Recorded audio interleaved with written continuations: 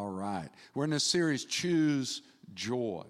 What does that puts the weight back on us. So if you don't have joy, then you're not choosing joy. That wasn't complicated. Let's ask that a question again.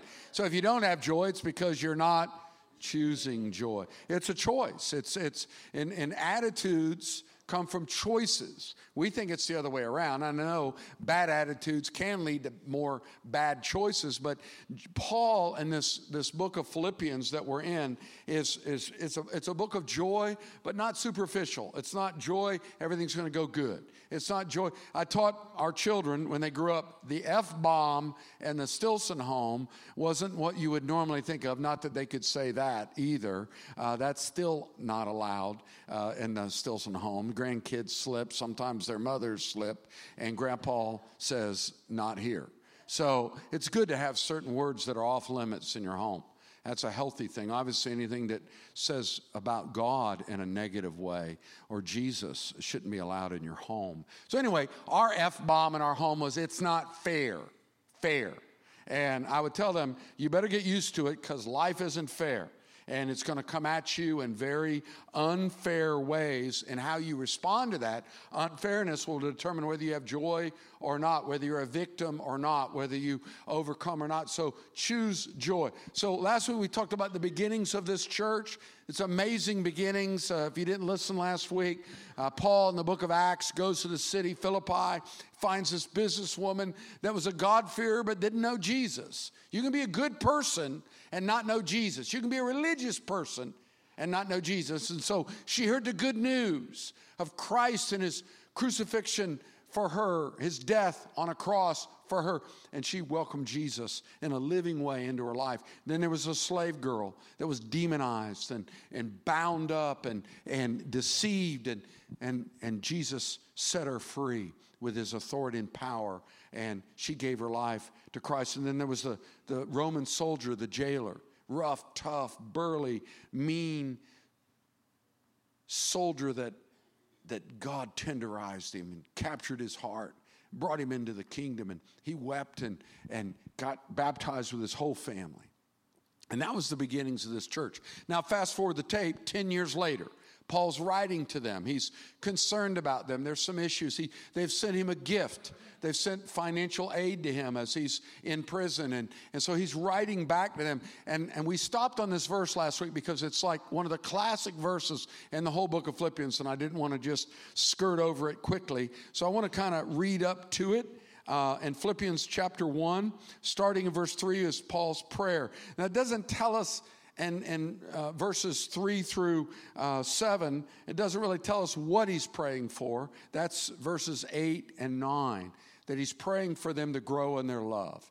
And it's something that will always grow in, is our need to love. And it's not just, let's all love everything. No, there's some things you shouldn't love. You don't love evil.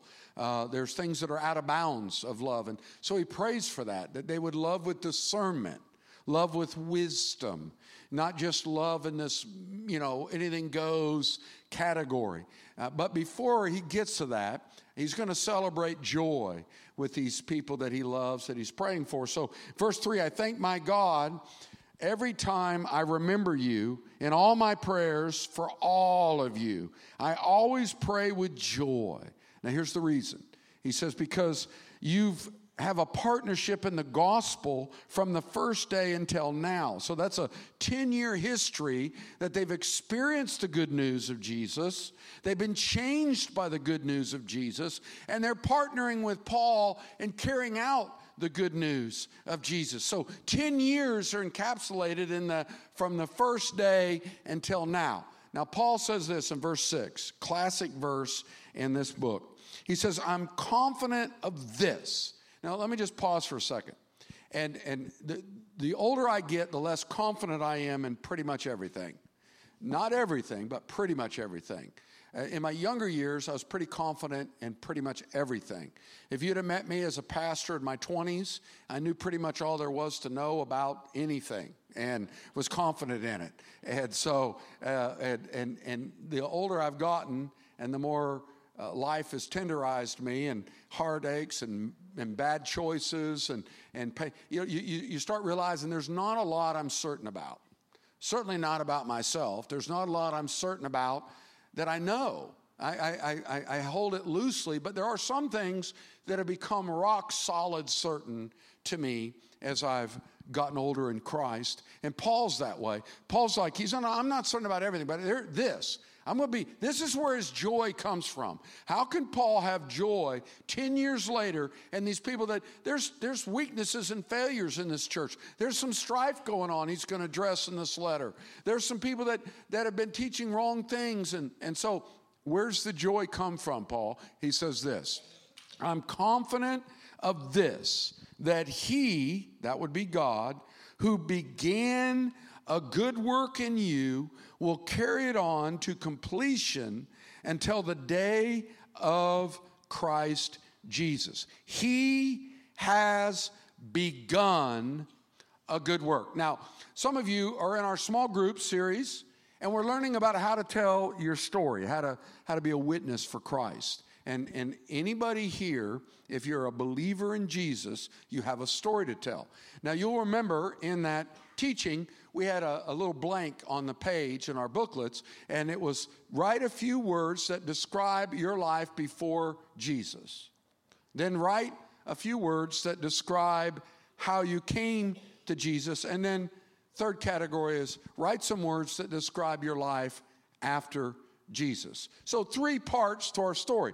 That's where he references that God's began a good work in them. This is speaking of they believe the good news. So some of you that were in that class, give me one word that you used to describe yourself before Christ. Let me see hands. I want you to, specifically if you went through that in a small group, what was one word that you used to describe your life before Jesus? Let me see. Come on, don't be, yes. What, blind, okay? Someone else. Yes, sir. Lost. Yes, ma'am.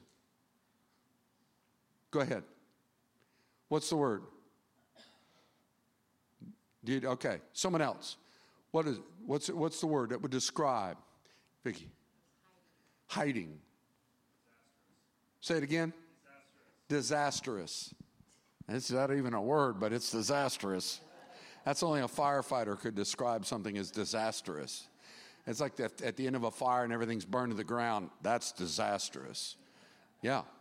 So everybody can have different, but there's something about our life, even if you're younger and came to Christ at a young age, at some point you come to the realization you can't save yourself. At some point you come to the realization that you need saving.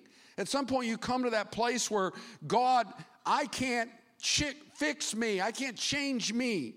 And so, so when you're telling your story, there has to be some. It doesn't mean you robbed banks and you were a serial killer. And that's not the point. The point is we're all in need of a Savior. So it could be emptiness. It could be someone in the last service used the word chaotic. Their life was chaos. It was confusion. And so there's that feeling. So when Paul says he's referencing joy because he says, think back to what you were. Now, Lydia, you were a good woman, a businesswoman, a successful woman, a religious woman, but you didn't know the good news of Jesus. When Paul preached the gospel, he says this in Galatians 3, that he presents it in such a way that it's though you're standing before the cross of Jesus, watching him die on the cross and hearing him say, I love you, this is for you. Now, that's not about being eloquent. That's not like, I don't know if you've ever heard people describe the cross and the death of Jesus in medical terms, and it can be very gripping, but at the same time, it's not about being able to, with words, describe it in some horror. It's the truth of Jesus comes through the good news in such a living way. It's like though I was standing, when I came to Jesus, I was standing before that cross and looking up saying, really, you love me? You're not mad at me. You did that for me. When I saw the gospel, I wasn't there. It was several thousand years ago. but it became real. That's the power of the good news. It's not about some historic thing that happened. It's present reality when the good news is taught or preached or you read about it in the scriptures. When I read, "For God so loved the world that he gave his only begotten son," that's the gospel. It put me before the cross, and I couldn't believe he could forgive me. I couldn't believe that the evil, the selfishness, the meanness of the things that I'd done, that he loved me enough and forgave me. And so there's that part of our story that is what we were. So when you think of a new beginning, it speaks of an ending. Again, we'll talk about it in a minute. It's not perfection that we have arrived when we come to Jesus. But so there's that. If you don't have those words yet that can describe some point of need, then you're not going to appreciate his sacrifice on the cross, because there's not a need to be forgiven. There's not a need for a Savior. And then there's that place of, how did you come to Jesus? And for me, it was reading the scriptures out of desperation. Just bought a Bible. I started reading it, and it started speaking to me, gripping me. And it was opening my eyes. And then since Christ, there's been a sense of peace and purpose and assurance of love, not perfection. And we'll talk about that. So there's 3 parts to your story. And I can tell my story in 60 seconds. You should be able to tell yours. Even if I grew up in a Christian home, and I always kind of believed in God, but I never came to that point of surrender until this in my life. And then I made a surrender in my life to Christ, and since then, God has done this, this, and this. You have a story to tell. Now, Paul says, I have joy. How do you have such confidence, Paul? Because go back to verse 6. He says, my confidence is that he who has begun a good work, God. Now, what he's referencing to, he's kind of winking at us and saying, I want you to think about Genesis chapter 1. In the beginning, God created the heavens and the earth. On day 1, day 2, day 3. After each day, God says, and it was good. It was good. After day 6, he makes man and woman in his image. God says, it's really good. Very good. Genesis 1:31. It's very good. Now, God can say that without being prideful, because it's completely true.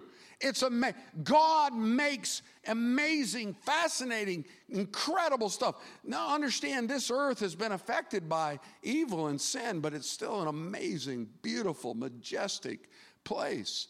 I mean, I was able to sit by a lakeside this past week, and just a spot I've sat at before up in Mount Dora on Lake Dora, and I got to watch this storm go by, and the wind blew, and it was, everybody else fled, but when you're a Florida boy, you know when it's coming at you and when it's going by you. And so it doesn't mean you couldn't have got hit by lightning. That isn't my point. It didn't say I was smart. I just knew I'm not going to get that wet. And so I just sat there, and they all fled, and it gave me time alone with God. And it was just this amazing majesty, the sun setting and the winds whipping. And I love creation, because creation, as it's been described, as God's second Bible. When you look at the stars, we happened to get back from this very difficult meeting, and we got to our motel at 12:15 at night, and there's a lady standing out in the dark outside the room where we're going to go in. It was a little creepy, but she says, did you see it? Did you see it? I'm like, it's a little creepy. What is it? See what? She's looking up, and it was the eclipse of the moon. And we were dead tired, but she said, it's my birthday. And so we got to stand out here with this stranger and appreciate the glory of God and just the majesty of the moon just changing color. And so when God makes something, Paul has this confidence and joy that God makes good stuff. You're good stuff. Now, I wasn't good. He didn't have good material to work with when he started with me. He had bad material. He had sin and darkness and rebellion and lust. And here's what you got to work with. God says, I do my best work and the messiest stuff. God stepped into my chaos and he began to bring order and life. So Paul says, what sustains my joy? How do I know that I can still rejoice in these believers 10 years later? Because God's faithful. You'll never ride by a construction zone. You ever drove? One of the saddest things, I grew up with a daddy that was a builder, and I've always loved construction. I love just every part of it. I love the smells and the noise and the laborers, and I just construction speaks of new beginnings, and I love construction. But nothing's sadder than the ride by a foundation that's got trees growing out of it, and someone started it, but they couldn't finish it. They ran out. It's incompleted. It's started, but it didn't finish. You can never say that about God, that he never starts something that he doesn't finish the job. Now me, I've got all kinds of projects and thoughts around that, and I'm going to get to that. A lot of us lied about it. I think some of you have had stuff sitting in your garage for a lot of years. I'm going to get to that. Maybe you will someday. But God never has a project that he says, I'm going to get to that. I just don't have time. No, he has time. When he begins a good work, the confidence is, when he began in 1975, and an 18-year-old lost, blind, chaotic, angry, selfish heart, he's continued. That's what Paul says. I'm confident that he that has begun a good work, that good work of forgiveness, that good work of joy. No one had to tell me, hey, you're a Christian now, you ought to be happy. I was like Christopher Columbus. I discovered a new world. I started seeing rainbows for the first time and knew what they were. I started reading the Bible, and everything in it was just leaping out at me, saying, God's amazing. God loves me. God's got great things for my life. And there's this wonderment that we begin with. Now, it can get sideswiped along the way. Look what Paul says. I'm confident that he that's begun a good work in you will carry it on to completion. Carry it on. Say with me, carry it on. That's a beginning and a continuing. It's not just, wow, I had a great beginning, but I burned out. Now, again, I've watched people over the years. One of the saddest things is you see people have a good beginning. But a good beginning that doesn't continue makes it an unhealthy beginning. Something's missing in that beginning if there's not a continuing. The continuing is part of the evidence that there's been a good beginning. That doesn't mean there aren't slips and falls. And one of my discouraging things when I gave my life to Christ, I thought, I've arrived. I've been forgiven. I've been born again. I'm a new creation in Christ. Those were all true things, but I still had flesh. I still had a mind that had to be renewed. God's not done yet. You think after 47 years, God might be done with me. I maybe could graduate. Sometimes I'll think, Lord, really? I find stuff all the time in my life that God shows me how lacking in love I am. He just puts people around me that expose that. It's easy to think you're pretty loving when you're around a bunch of nice people. But when you're around idiots that are mean, and it's like, you're an idiot and you're mean, I'm going to be mean just like you. I just think, and my patience, don't ever pray for patience. But let me help you. He's committed to give you patience. You're going to learn it. Life is filled with opportunities. So don't pray for it. Pray for the mercy of God to not be so hard on you, teaching it too quickly to you. You want to learn it in portions. You don't want it to come all at one time. And life, God's committed. When he started something in you, God says, I've got a plan. I've got blueprints. And this isn't just let's make it up as we go. I've got a destiny. I've got a purpose. I've got something I'm designing you for. And I'm going to keep on with, even when you decide, I'm not really into the Bible. I'm not really praying. I'm not really into worship. When you get sidetracked into some ditch of sin that begins to take your life and you stop choosing joy, and you get robbed, you get stolen, you become a bitter Christian. You become a Christian that's got all these causes, but the right cause. And you see Christians all the time. And I see them in the church. They constantly want to get me to join their cause. And I bless other people's causes, but this church is on a mission to ring that bell, to see people come to Jesus, to see people grow in Jesus, to see people come in community with Jesus, to see people serve the poor, to see people pray for the sick. We're on our own. We have a cause. Now, there's a lot of other causes out there, but that's not what we are called to do. We're going to stay in our lane and stay who we are. And we're like Paul. I want to be a pastor of joy because we see God raising up people from where they began 10 years later. They're still continuing. And when they struggle and go by the wayside, they come back. It's just like with your kids. You still love them. You pray for them. You pray for those that have wandered from the herd. And you pray. You don't give up. Because God doesn't give. He's relentless, as we sang about. He keeps on running after me. Don't you think he'd get weary and go, you know what, I'm tired of chasing you around. Can you imagine a parent saying that to a 3-year-old? I'm done. You're wearing me out. You go play on the road if you want to play on the road. I'm done chasing you around.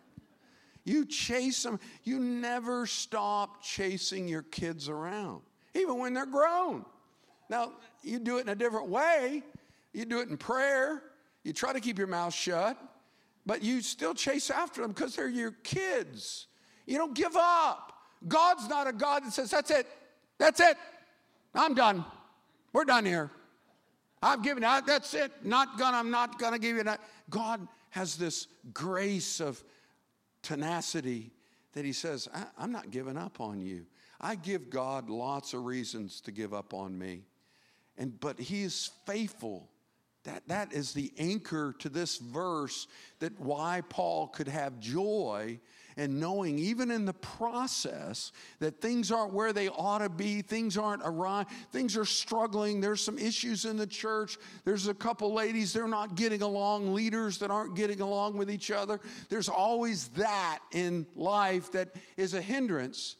But Paul knew that he had committed them to Jesus. I love, there's a book called Laugh Again by Charles Swindoll. It's one of his first books that he wrote. He's a great preacher, pastor for years. He's on the radio every day. But he tells this story, and I thought it was really helpful. It's a book on kind of a following through the book of Philippians called Laugh Again. He says, I love the story of the man who had fretted for 15 years over his work. He had built his business from nothing into a rather sizable operation. In fact, he had a large plant that covered several acres. With growth and success, however, came an ever-increasing demands.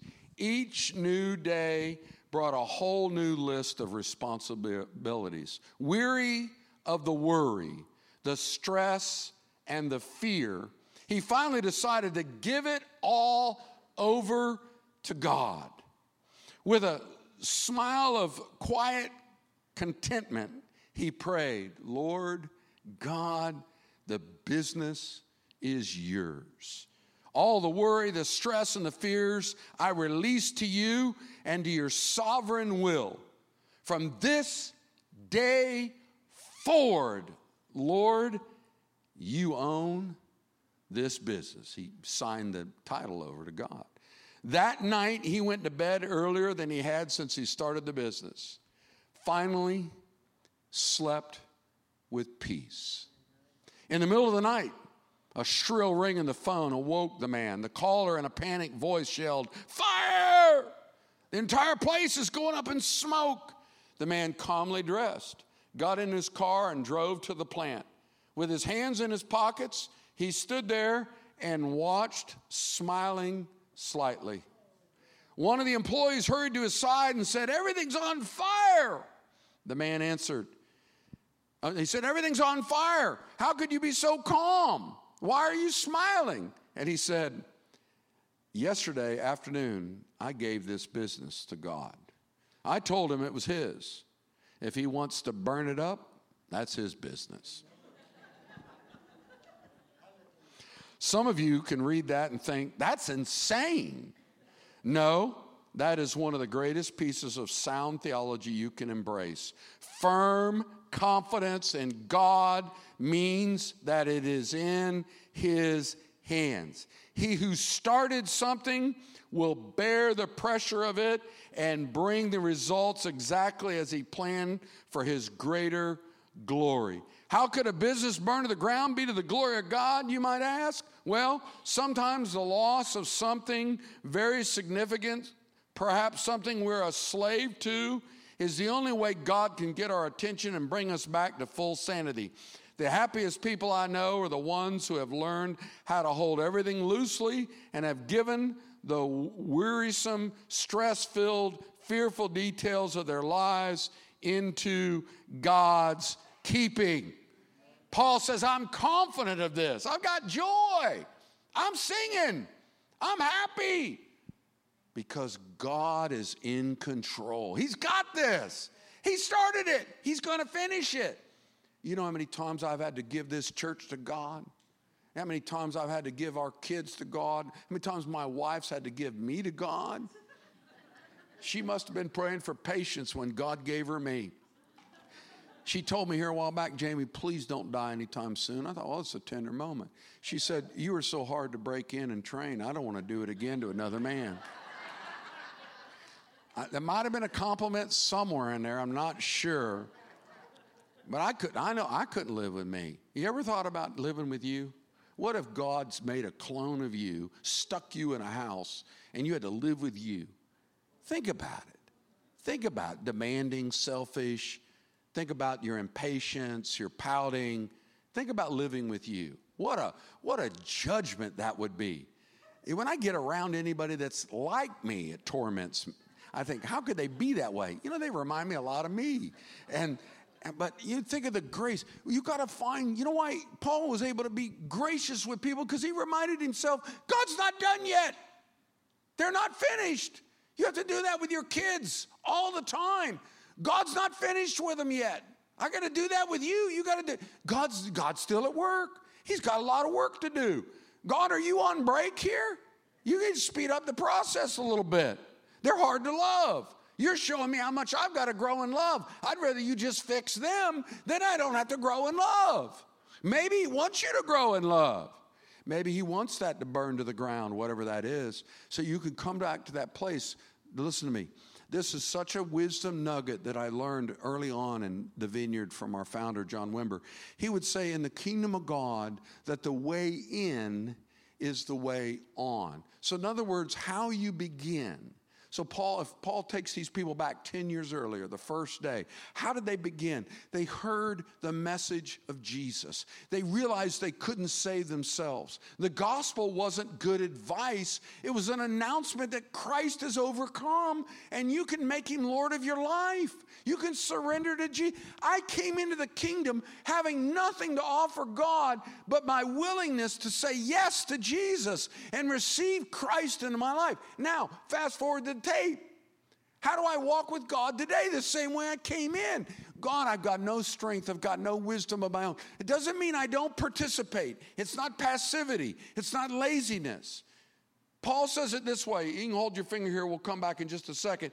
But in chapter 2 of this book, in verse 13 or 12 of chapter 2, he says, therefore, my dear friends, as you have always obeyed, not only in my presence, but now much more in my absence, continue to work out your salvation with fear and trembling. Now, not work for it.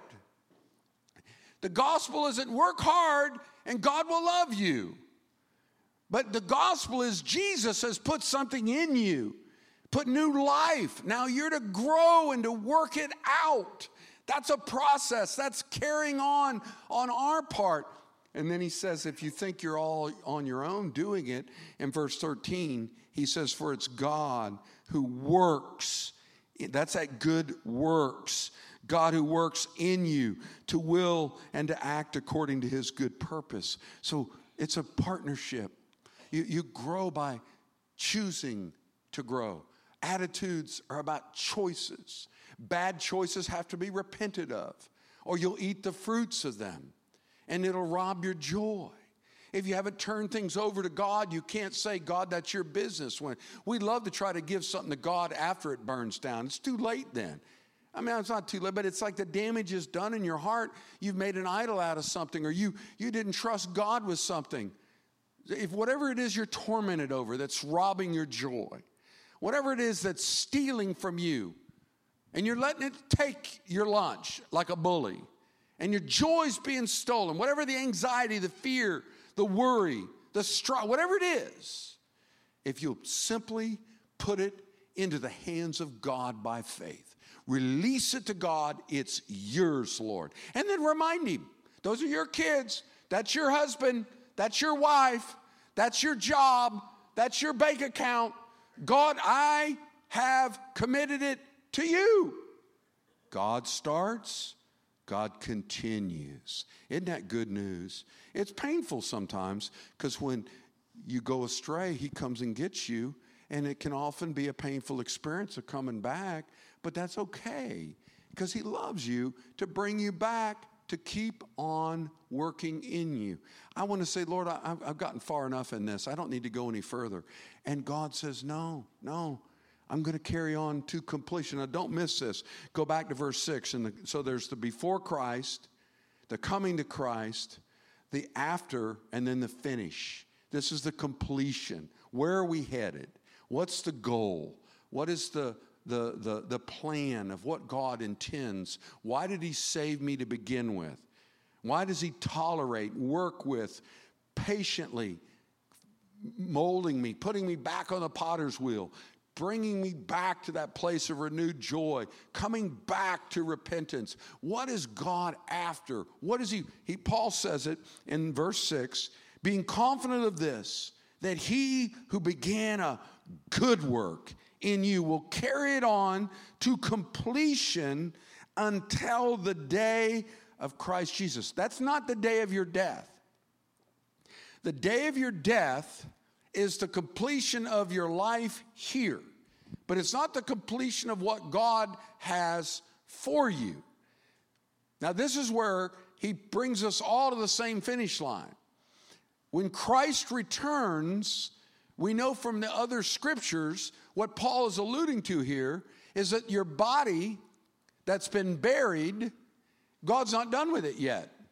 He's going to raise that body from the dead, and he's going to unite that body with your soul that he's been molding and shaping into his likeness. The Bible says it doesn't appear what we're going to be like, but we know when he appears, we're going to be like Jesus. So what he's after now is molding us like his son, and our completion will be when our body is raised and joins our totally restored, redeemed spirit, and then we are images of God's children. We're in the likeness of Christ. That's the completion. Heaven is a waiting period for the completion of our salvation. And will there be growth going on and work in us? Yeah, I think God's not done when you die. The Bible talks about judgment, of testing all of our works. Some are going to be burned up with fire. We're going to suffer loss. Other works will survive his judgment, and we're going to be rewarded. There's accounting coming for our lives, but there's purpose. This life is preparation for the next life. It's not graduation and we're done and we moved into spiritual retirement. That's what people think death is. Well, they've retired, they've graduated to heaven. No, they're waiting with the rest of the saints until the day Christ returns and raises the dead and then brings those that are dead back, join their bodies, and they begins to rule and reign on planet Earth that's been remade and the new heavens and the new earth. Why is that important? The importance is that what's happening now has an end in view then. Well, that's why God's so relentless now to make us more like Jesus and not to give up in the process, because he's faithful and he's patient and he's kind and he's relentless. He's tenacious. People forget those qualities of God. He's kind. When he runs after you, he's tenacious. You can't hide from him. I don't know why we'd ever want to, but he comes and comes and comes in gentle ways, inviting us. How did I come in? The way in was the love of God, the grace of Jesus. My heart was captured by his love. What's the way on? The love of God captured with Jesus. I came in by the gift of God's grace. I grow with the gift of his grace, but I have to keep giving him my yes. For some of you that have yet to stand publicly, you've got to begin by giving him your yes, or getting baptized, giving him your yes. But that's not the end. It's like the person that said, I told my wife I loved her when we got married. I don't need to say it again. You don't have a happy marriage. I can just tell you. Oh, yes, I do.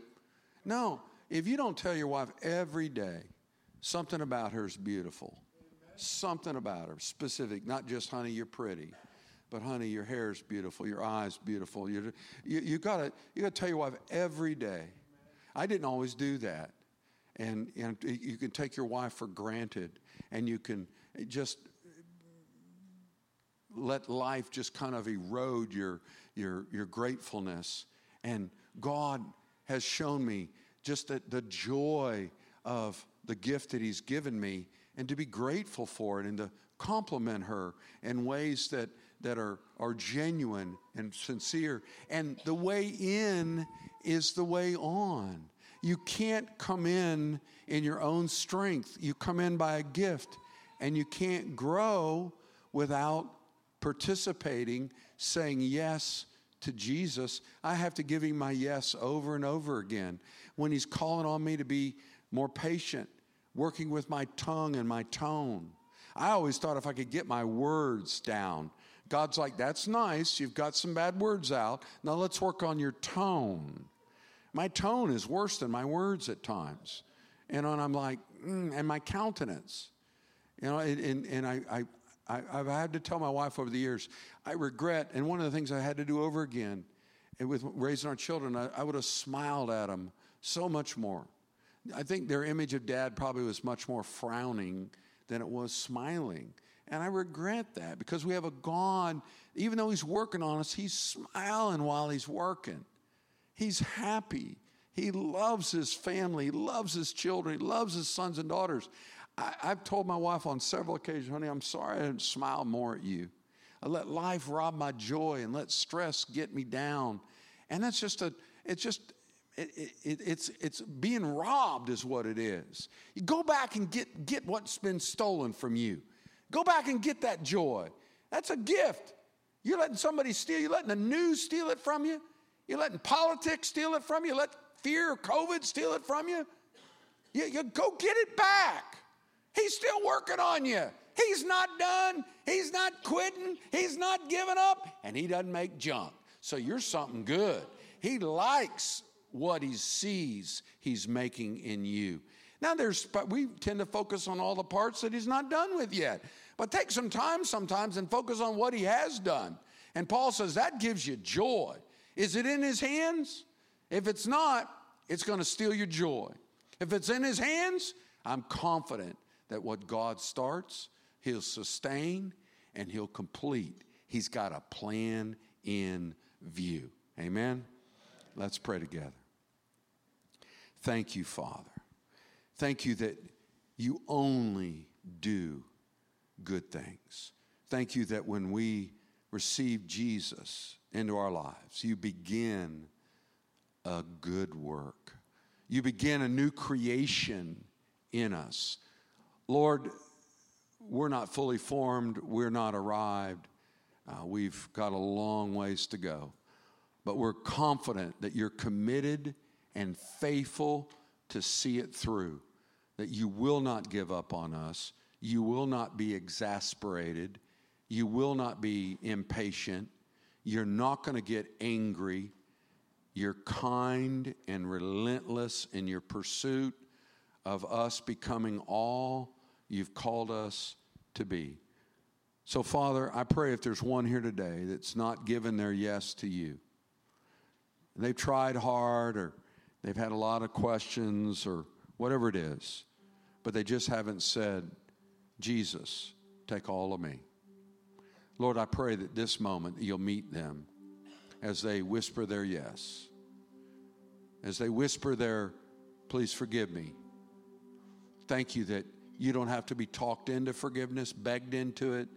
You've already died on a cross to pay for our sins. You delight in forgiving.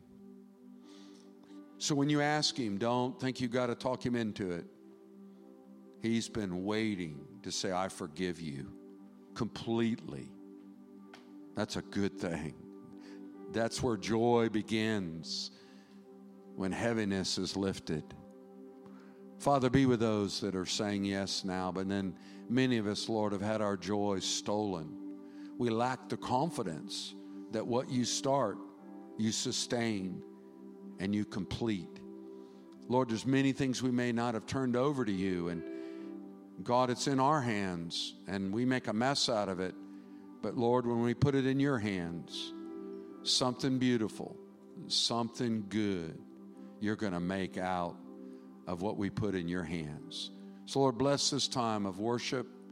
And Lord, if there's some that need to make a stand for you today, whether they're online, Lord, listening with their head bowed right now, saying yes to you in the privacy of their home, Lord, or Lord, whether they're seated in here, would you capture them in Jesus' name? Amen.